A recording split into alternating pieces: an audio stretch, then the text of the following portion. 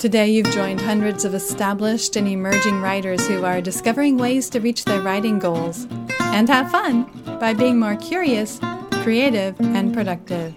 You're listening to Ann Croker, Writing Coach. This is episode 183, Write to discover your top themes and topics. I recently signed up for Reddit. During the setup process, I had to click on categories and topics of interest so that the app could deliver relevant updates. So on the spot, I had to decide my preferences. Do I want ongoing content about this topic or that? Do I want them to send me information about technology, politics, economics, food, fitness, travel, entertainment? I have had to do this several times over the years with things like Flipboard and most news outlets. And I created my own categories for Twitter lists and Feedly subscriptions that groups the content by general topic. The act of choosing these categories, of being forced to choose, helps me make some decisions. I must discern what I care to know more about and what's less interesting to me. Once the articles start flowing into one of these apps, filling my feed with content that's related to the areas that I clicked on, I'll often realize, wait. I don't want to know that much about weight training or Broadway shows or whatever. So I update my preferences, and that usually eliminates a category. Before long, I not only realize, hey, I'm kind of bored by topics I thought I would like, but I also begin to see topics I'm deeply interested in.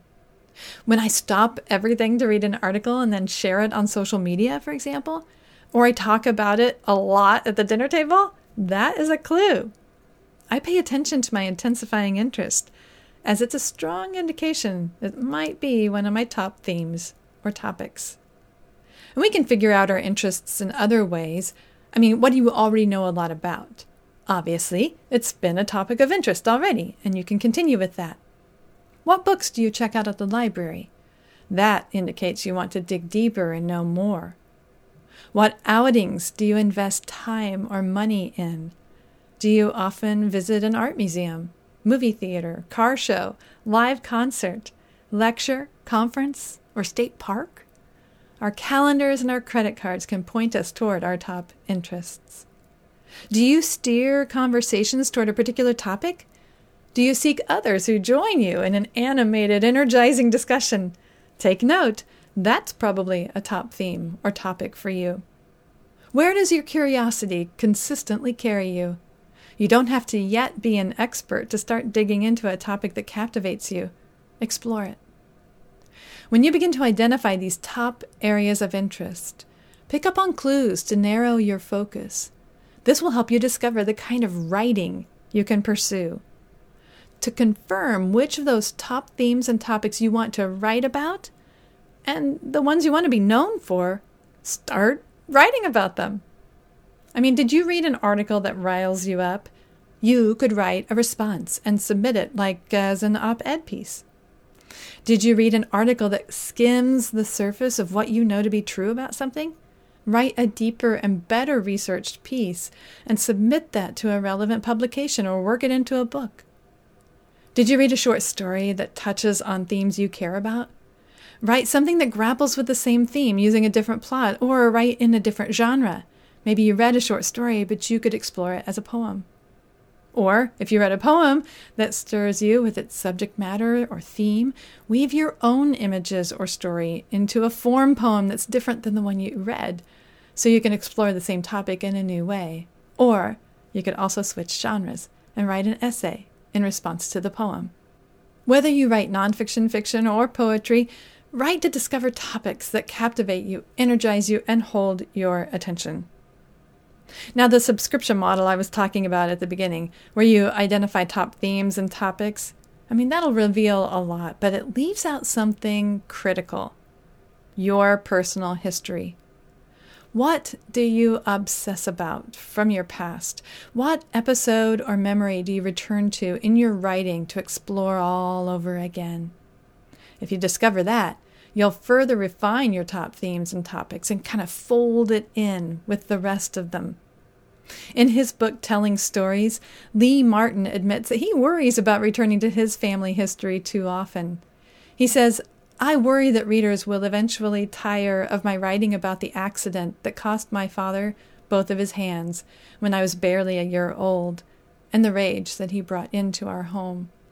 Then he recalls a famous author. He says maybe it was Fitzgerald, maybe Flaubert, but he isn't sure, and I couldn't confirm it. Martin says this author claims that a writer would be lucky to figure out early on what his obsessions were and to spend a lifetime writing about them. Natalie Goldberg, in Writing Down the Bones, says something similar. Writers end up writing about their obsessions, things that haunt them, things they can't forget, stories they carry in their bodies waiting to be released. We are run by our compulsions. Maybe it's just me, but it seems that obsessions have power. Harness that power. She recommends you make a list of your obsessions. I think that's a great idea. Do that. Our personal passions and obsessions extend beyond those articles we've subscribed to about internet marketing or some new book release on politics. That can be an obsession, yes. But our personal passions and obsessions drill down deep. Yes, we write to discover more about where we stand on an issue or how we spread our perspective on a topic, but we also write to discover our obsessions and to discover more about our obsessions. Lee Martin continues, my obsession, it seems, is never ending, as, of course, true obsessions always are, but the position from which I see is always moving, using different characters or situations as my viewfinder. The end result for me is a fuller picture of my own experience. I learn something new with each essay that I write. If the material is richly complicated, as this story of my family is, I'm not sure one will ever run out of new ways to explore it, as long as the writer is open to the slightly off-center perspective that other characters or stylistic choices can provide. The best way to discover and affirm and understand our top themes and topics and obsessions is to write about them. Years ago, I heard about author Elizabeth George's 5 Fat Files. Her idea is to pick 5 areas you'd like to grow in, even develop into an expert in, and focus your resources on those 5 areas. They could be 5 ideas, topics, or themes, and they are 5 areas you can live with for a long, long time because you're going to be investing in them in a way that invests in you yourself as a writer and as a person over time. So this file concept fits well as a logistical way of storing information related to these top topics and themes.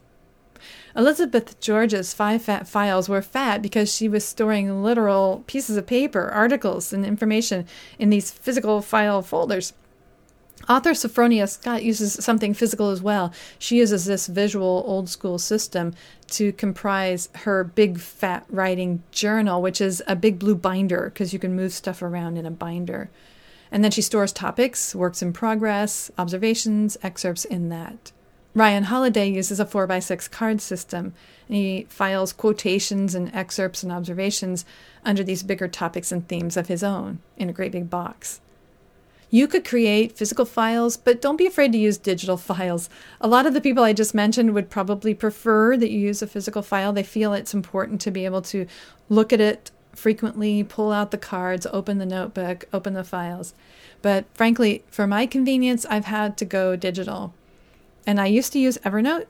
I've been transitioning to Google Drive, but whatever system you use, just make it easy to access, easy to organize, and easy to revisit like these other authors are doing. They've created a system where they can go back and look up things and refer to things, and that can inspire and inform their writing. Also, you want to make it easy to keep track of all the citation information connected to anything you write down. That way you can go back and you can figure out your original sources and correctly cite them. If you're writing a book, this is especially important because you need to be able to back up all those sources and have them in your end notes if you're writing nonfiction. So set up a simple system that you can tweak as you go. But most importantly, start writing about these topics and themes. Write about them in a journal and write about them for publication. Write essays and articles, short stories, poems. Write in whatever genres you enjoy most. Write to not only discover your top themes and topics, but also to narrow them and confirm them. The more you write, the more knowledge gaps you'll reveal. You'll see how to increase the depth of your understanding and the content you need to add to your 5 FAT files. You'll lock in what you're learning by forcing yourself to express it in writing. You'll share with readers your life themes and values that matter most to you. And with any luck, you'll hear from some of them and learn from their responses. And as you write about your top themes and topics, readers will start to connect you to those ideas and interests. Who knows? In time, you might be the one interviewed on a podcast or invited to speak on a panel on this theme or topic. You'll be building an identity, a brand, and a platform so naturally you won't even notice. You'll be having too much fun and finding too much value in writing about the things that matter most to you. I'm Ann Croker, cheering you on as a writing coach in your ear, everywhere we may meet. At my website, on Facebook, Twitter, Instagram, in your inbox, here on this podcast, over at Patreon, or even in person. I'm always looking for ideas to share with you that will help you achieve your writing goals and have fun by being more curious, creative, and productive. Thank you for listening.